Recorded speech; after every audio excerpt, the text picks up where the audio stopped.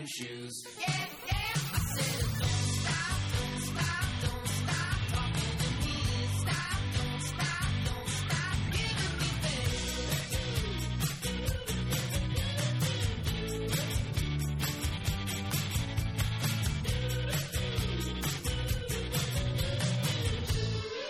Hello, this is Ryan Chapman, Fix Your Funnel. I'm happy today to be interviewing somebody I consider to be a friend. We've done some projects together, big ones. I don't know if he's still happy after the projects, but hold on a second. We have a flyover.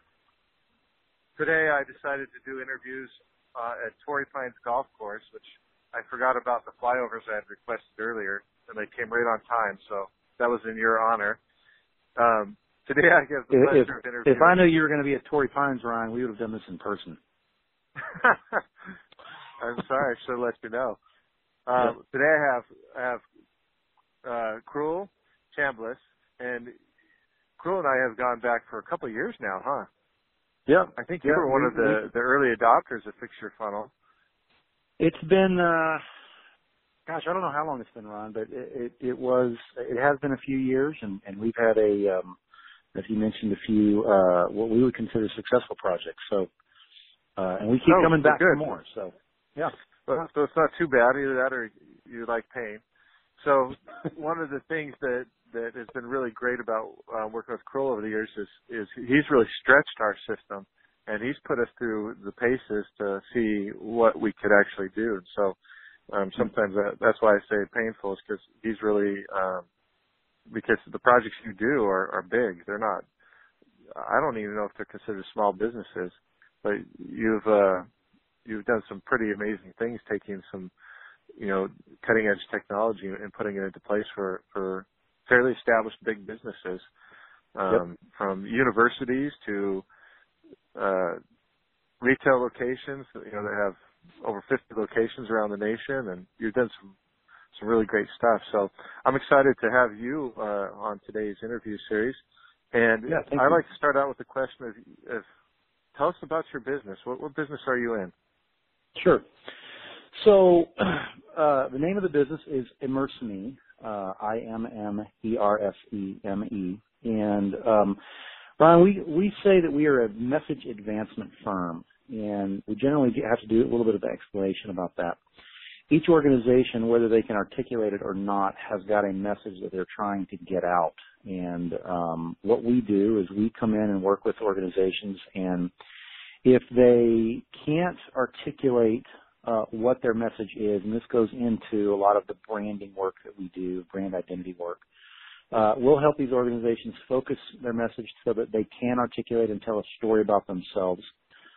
We will generally then go through a process where we'll help to shape that identity, whether that's, visual design or, verbal design, et cetera, and ultimately get to where we are managing their message on their behalf. So a lot of our business, we function as almost like an outsourced marketing expertise or marketing group for clients. In some cases, we do very specific and defined things for our clients. In other cases, we are their marketing team and marketing department. They outsource that to us. So we've been privileged to have a lot of trust with our clients, and some of the projects that you're referencing are where we go in there and our mission, we talk about creating solutions to advance our clients' message.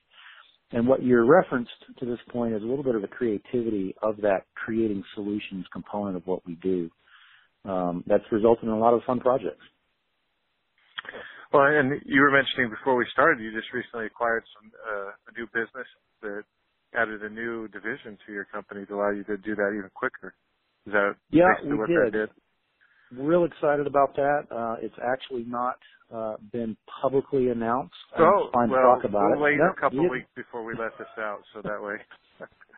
But we did. We have acquired some new staff to our team, and as part of that was an exclusive relationship to be a design partner with another consulting firm to handle all of the branding design work. We do a lot of high-end web work as well, application development, et cetera. So pretty exciting acquisition for us, and we're excited to announce it here. And we're probably 4 or 5 weeks away from final announcing. Okay, well, we'll hold off until then to let this interview go live. You can interview us again in about 5 weeks, and we'll tell you all about it. Okay. Well, I'm always humbled by with these interviews because of the quality of the business owners that we've had so far, and this is no exception. I mean, whenever we get into a position where somebody's acquiring new people, whether that's through bringing on another company, merging or something, that's pretty sophisticated, at least in my mind. So congratulations to you on being able to do that and make that work financially, because I know that's the big deal, is making all the numbers work out for everybody. And that's right. It's easy to do when it's just yourself, but when you start introducing other talented people, that's where I have a lot of respect for that, because I know it's not easy. How did you get to this point where ImmerseMe was formed, or where it is today? I mean, what's your story? Obviously, ImmerseMe hasn't existed forever, so how'd you get here? My business partner, his name's Aubrey Prince, and Aubrey and I were friends, and we worked together in volunteer capacities, actually at our church about 15, 20 years ago. And in volunteer leadership capacities, we ended up working on a lot of different projects and discovered that we complemented each other really well. That resulted, my background is business strategy, marketing, technology. His background is marketing strategy, sales. And we started ImmerseMe back in 2000. Kind of the concept of talking about this was in the late 90s. And really it started trying to help specifically faith-based nonprofits communicate their message better. And we actually begun doing software development and marketing software to these nonprofits. And the idea was it would connect and plug into their existing websites. But 15 years ago, having a website is totally different. In the nonprofit sector is totally different. Yeah, we ended up having to, it was, hey, great concept, love the idea. I don't want to do anything with my website to drive more traffic because I don't even know how to manage it as it is right now, much less, So you were ahead of your time. It was and that's a little bit of a, we joke internally here that we don't have a lack of ideas. The challenge is always, and not just with us, but any businesses, it's not a shortage of ideas. It's who can execute those ideas well. And as you kind of mentioned, the unstated is, and do so profitably. But we ended up having to solve web problems first before we could market our core products. And as I'm sure you well know, software development is an expensive animal. And our market naturally started gravitating to where we were doing a lot of just web work back in the day. Aubrey and I, and you touched on this a little bit before of bringing on smart and talented people, and we've really been privileged to do that. We have. It's very humbling to talk about. I know it's not the focus of this interview, but we're just really proud of our team and have been able to acquire some very, very talented people. Well, don't get too far off and thinking that it's not the topic. But I just want to pause you real quick for a second Sure. and highlight a couple of things that you said for the listeners, because sometimes I take for granted that everybody's going to pick this out, but I want to point a few things out on what you were just saying. Number one is you have a partner who complements your skill set. And I think many people that are in that situation where they have a partner that they've been able to work with for many years, and it complements, being that they have different skill sets than you do, and being able to work synergistically together, that is such a huge advantage. Huge. Absolutely huge. And those that have it don't recognize it sometimes, but anybody that's working alone feels it. They feel that lack of being able to bounce ideas off of somebody or lift somebody when they're low, and vice versa. And having a partner that, here's your second flyover I requested. So, but being able to have that partner makes a big difference in so many aspects. And, when you make that work, it's a huge blessing. I can't agree with you more. I cannot agree with you more. And just kind of carrying that thought a little bit further, because it was actually a topic of conversation. I actually just got back into town from a planning retreat. We were onboarding our new team the last several days, and one of the topics that we were talking about was company culture and making sure that our new staff understood our kind of our genesis story, the history and how we got to where we were, and a lot of the conversation took place in Aubrey and my relationship and how we have tried to model that with the rest of our staff and the trust that we have and respect for one another and our gift set and really the articulating of saying, here's what he's good at. He is better than that than I am.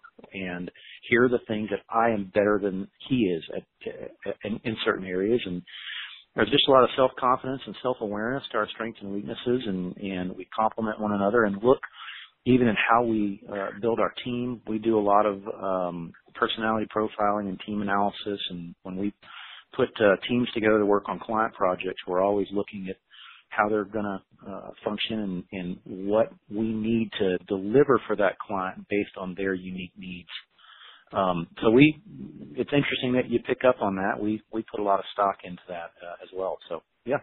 Well, the other thing that you just pointed out that I want to make sure everybody gets to is, and I don't know if you know who John Huntsman Sr. is. I don't. Does that name ring a bell at all? Okay. No. He's a billionaire. And he got his start out, he's got a book out, I think it's Barefoot to Billionaire. He's one of those Horatio Alger stories in the modern era. He's alive still today, but I don't know for how much longer because he's getting pretty old. But he started a petrochemical company, from scratch basically. And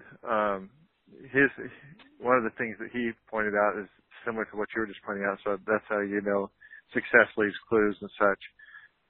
Is that what he did is he always hired smarter people and put them on his team. And you hear that all the time from very successful people. They point out that what they got really good at was finding smarter people and putting them in a position where they could really shine and letting them do their thing. And that's so basically great. Where they made their value was organizing these really smart, talented people in a way that they could really perform and create value. And so I see that's another part I want to point out that for the listeners, is that's what you're doing in your team, and that's part of why you're so successful and able to attract good clients. I want to find people that can do a better job at something than I can, that are smarter than I am, and so yeah, I completely agree with you. And from my personal experience, I know that can sometimes be very difficult to be able to let go of the reins, hand that over to somebody, and identify those people who, not because they don't exist and they don't have those skills, but because it's a personal matter of being able to let go of control. And especially if you're a small business owner and you're trying to come up the ranks in terms of growing your business, you're going to hit a point where what you do isn't going to bring any more value. You're going to have to... You're actually touching base on a little bit of one of our core messages that we have with our clients as well, is the idea of understanding what your strengths are and augmenting your weaknesses. And there are obviously multiple schools of thought of, well, should you work to minimize your weaknesses or should you maximize your strengths? And there's certainly some good debate and good resources out there on both of those topics. But with our clients, one of the things that we talk about is, look, at the rate of change in our industry, in technology and the internet, et cetera, and marketing, especially internet marketing, the rate of change is so fast. There's no way, unless you are a business with enough resources to have dedicated staff, that you can be expected to keep up with everything that's going on. You have your particular skill set, and if you and it's going to be more value to you to, in many cases, outsource your weaknesses rather than spend all of this time figuring out how to improve it yourself. I remember there was a moment where this is, 15, 20 years ago, and I was contemplating whether or not I should go learn HTML way back in the day. And I finally had, the deciding point for me was, yep, I can go spend all this time and learn how to do this, but I'm probably never going to be as good as guys that are already further along than I am. I'll always be playing catch up to people that are really talented at this. And it's not where I add the most value. I add the most value in more strategic leadership, organizing and arranging a team to accomplish a specific defined goal, keep everyone motivated, et cetera. Back up your decision. Probably the most brilliant idea you ever had, because once you get a little bit of competency in something, the real temptation is to try and do it. Yeah. And if you have no competency in it, then you're able to focus on what you're really strong at and make sure you let other people do. That's right. Yeah, I I know enough about a lot to at least be able to talk intelligently with people that know a lot about a little. And I think that's where everybody needs to be. You know, if you're going to be that center person that's, you know, trying to organize the team and the talents, you do need to have enough competency to have an intelligent conversation. Otherwise, they don't respect you. But it's great if you don't get really proficient at any of that stuff so that you can let them shine.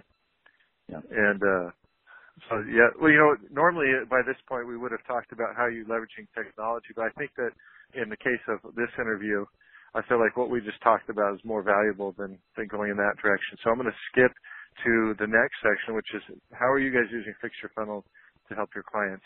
I know this is an easy thing for you to talk about because you've done quite a bit. Well, it's relevant to, we got a little appropriately sidetracked on the kind of what got us started and then getting us to the point where we are today. And I'll kind of put a bow on that.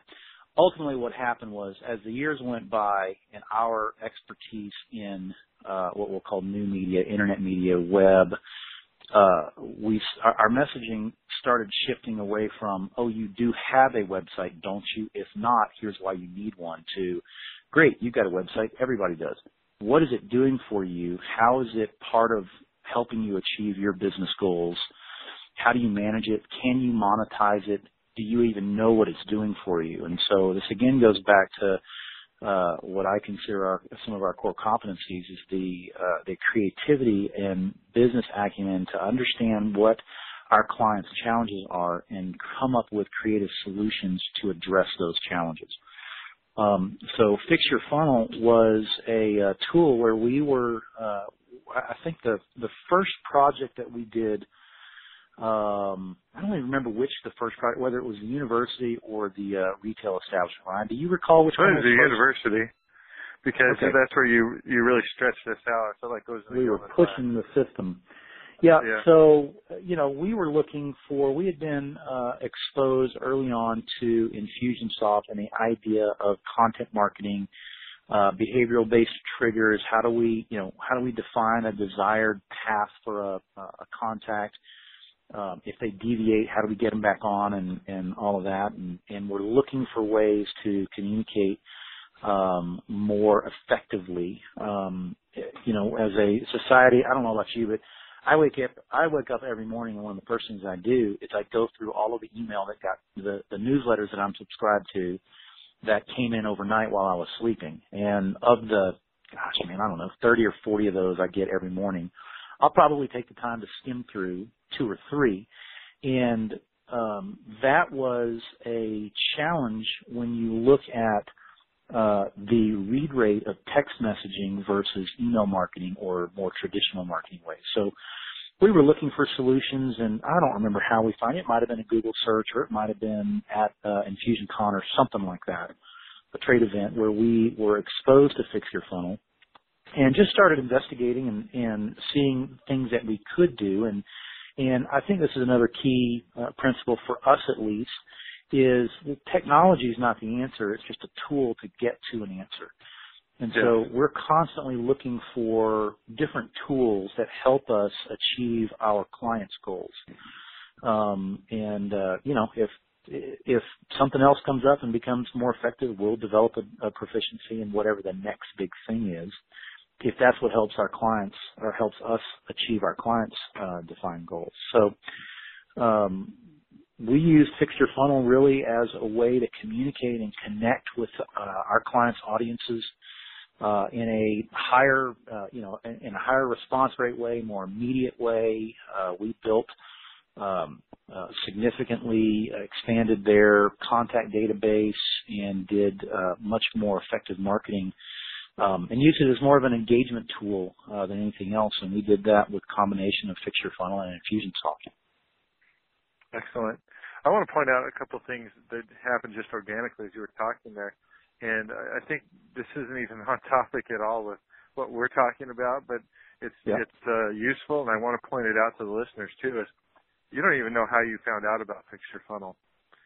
And frequently, I mean, that dissipates over time as well, so that, you know, the years can add to that. But even if we talk to a new prospect that comes into our business, whether it's mine, yours, or whoever, and you ask, how did you hear about us?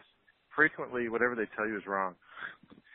So if you're relying upon, you know, a verbal tracking of where the person heard about you to be the way that you know which advertising media is working for you, you're going to make bad decisions. And this is why tracking is so important in terms of tracking how did a person come in the door, what's the lead source that originally added them into your database, where have they interacted or seen other stuff. As much as you can track that will help you to make better decisions about where your marketing dollars go. I know that's if I had to go back, side thing. But. Go ahead. If I had to go back or could go back, Ryan, and apply some of the learnings that I've got today, it would have been earlier in the life of and growth of our company to establish good systems. And that's one of the things that Fix Your Funnel and the other tools that we use help us do, is establish good foundational systems. It's a lot easier to turn a boat, when you've got a small little skiff and then you're driving a Titanic or that's not a good word picture. A battleship maybe. Point being is it's a lot easier to make those moves when you have smaller mass staff resources. While at the same time, it's also more challenging because when you're in that startup or early infancy mode, you don't have a lot of resources to be able to do some of the things that you know you should do. And even with that, I would like to think that knowing what I know now, I would have disciplined myself and our team to establish these systems more in our infancy. We still put a lot of emphasis on it. That you would have. And here's why I know you would have, is because I was very blessed to be able to have some knowledge of some of these concepts before we started our first training company back in 2007. And with that knowledge, the very first money we spent was on getting Infusionsoft. Before we had paid ourselves or anything like that, we got Infusionsoft. And the way that we collected data from the very beginning was we collected name, fax number, business you work with, physical address, email address, phone number, cell phone number. That was gold. Every single prospect that came through, we collected that information. And I know that's why sometimes I'll debate with people that say email's the best thing to get. Because with that database, we didn't leverage it properly the first time around. But we're just about to ink a deal to revitalize that training company. And because of the database, we're going to add about $1 million in revenue to our company in 2015 because of the database. If we hadn't collected all that data, we wouldn't be in a position to be attractive to somebody to do this deal. And that's all because we collected those addresses, the phone numbers. And we went through and we just ran them through some different software where you can validate stuff. And we found out that of the 40,000 that we had, 30,000 were still good. Well, that's pretty darn good. That is and good. We have relationships where people spend money with about 10% of those. That's pretty darn good too. So because of that, I have an asset that can be turned into more money and more opportunity and more value for the market. That's a good descriptor of the result of those solid systems. It is an asset. It's not just I'm doing this because I need to track it. I'm doing it because I should. It's good business. It is an asset. The higher quality that database ends up being, the more you can monetize down the road. Now, I think that often when people come to immerse me, they're probably looking at, hey, I have a marketing problem I want to solve. And what they don't realize that you do in the process is you actually increase the value of the company by putting into place some of these systems. Absolutely. Because if we looked at any business, we could have a business producing $10 million in revenue per year. We say, oh, that's a great business. But if they don't have the systems in place to automate the marketing, to collect the data on the clients and do all this, then what would happen is if we were to take the principal out of that business, within 2 or 3 years that business would be gone because they don't have the systems, they don't have the database in place to be able to allow it to perpetuate without the principal person who makes all that stuff happen.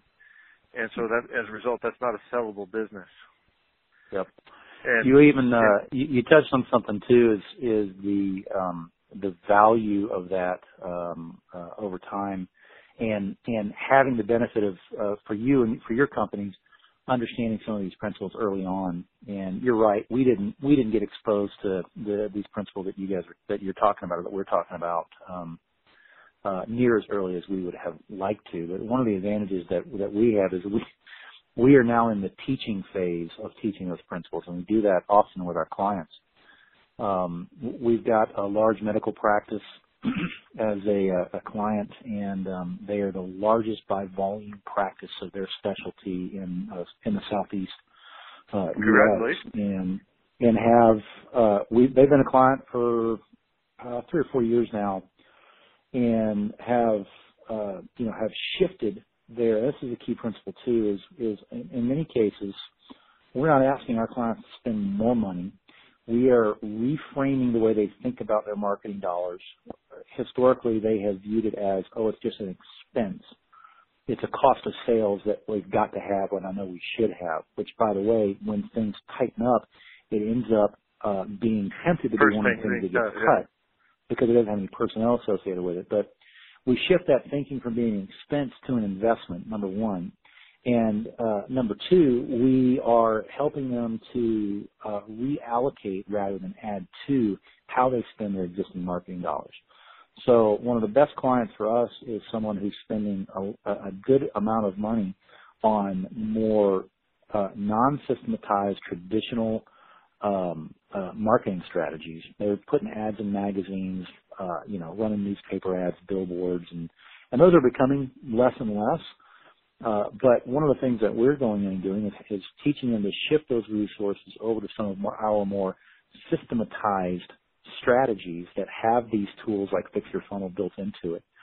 And then we had a conversation, it's probably 2 or 3 weeks ago, with one of the principal doctors at this medical group, and trying to help them understand you have 300,000 patients in your database that you're not marketing to. We can segment and parse that and group and create messaging for each one of those targets, and just the principles and the concepts that we're bringing that to this audience probably is almost a given. But it's just not known, or it seems to be for us at least. Just these ideas and the principles that we kind of take for granted because we've been doing this for so many years. Taking that knowledge and applying it in our customers' field has been a very successful strategy for us at least. Well, that's awesome.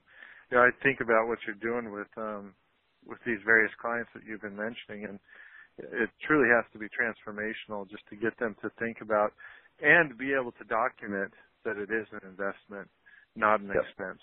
Because I think that's normally why it gets put in the mind of the business owner or the management as an expense, because there's never documentation on where's the return. It's an ephemeral thing. It's kind of like, well, it's out there. We think that if we spend this money here, it's responsible for this and here, but because there's no direct connection, that's why it's so easy to chop it when things get tight, which inadvertently kills the whole thing. One of the quotes from Aubrey, my partner, that I love, and he used to say this all the time in talking with clients, and they'd say the clients would tell him, I am convinced at least 50% of my marketing is working. If I only knew which 50%, I'd be doing great. Okay, guys, Aubrey Prince, put that under there for attribution. Yep. If you're going to use that quote. That's right. Well, hey, that's fantastic. Well, this has been really good. Now, I want to close on on a question for you that maybe exits the hard sciences here that we've been kind of introducing through our conversation and goes into the kind of the philosophical, and that is, what for you has been the guiding principle that's been responsible for your success and growth? What would you attribute, the principle or concept? You know, Ron, I could several things come to mind, and we've talked about the great talent and systems, the trust with my team and my executive team and partner, and complementing one another's strengths and weaknesses, empowering them to do work, leading well, et cetera. But something that we haven't touched on is just the way that we approach our clients. One of the ways that we talk about internally whether we're successful with a client is that we want to move from a vendor to a strategic partner with our clients. And there is a trust factor that our clients have in us and our team, and that's built over time.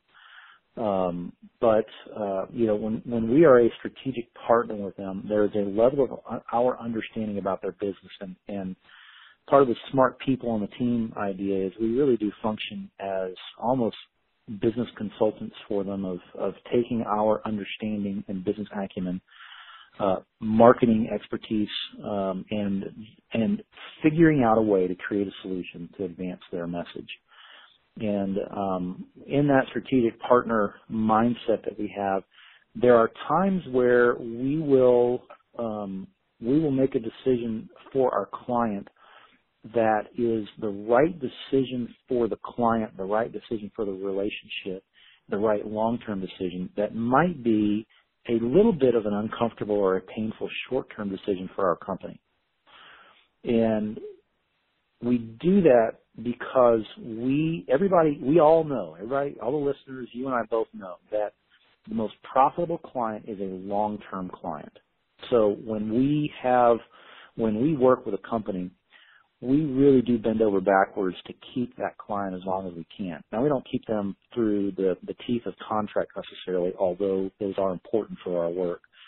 But we do it through over-serving what their expectations are and constantly managing those expectations. You referenced reporting, making sure that we can that we have regular meetings with them that says, hey, here's what we're doing. Here's what you're paying us to do. Here are the results of what you're paying us to do.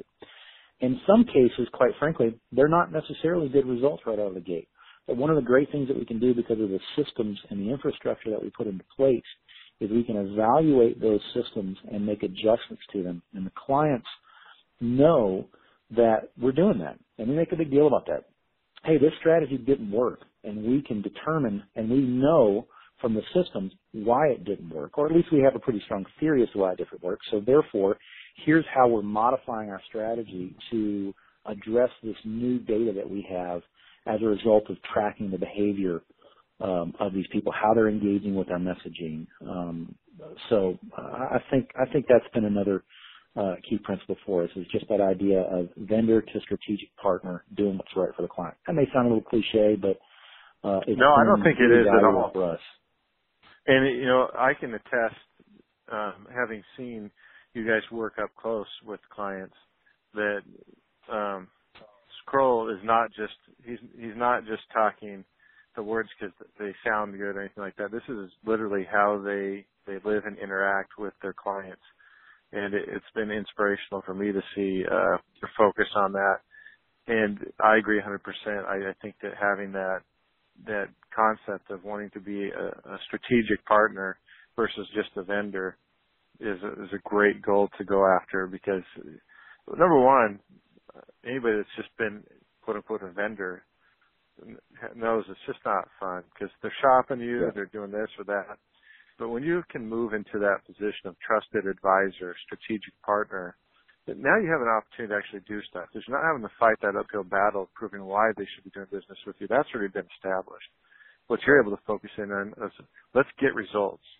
And one of those pain points, if you can focus on that, that's great. Yep. One of those pain points, if we're working with a company in our outsourced kind of retainer model, we will not work with a competitive company within that market.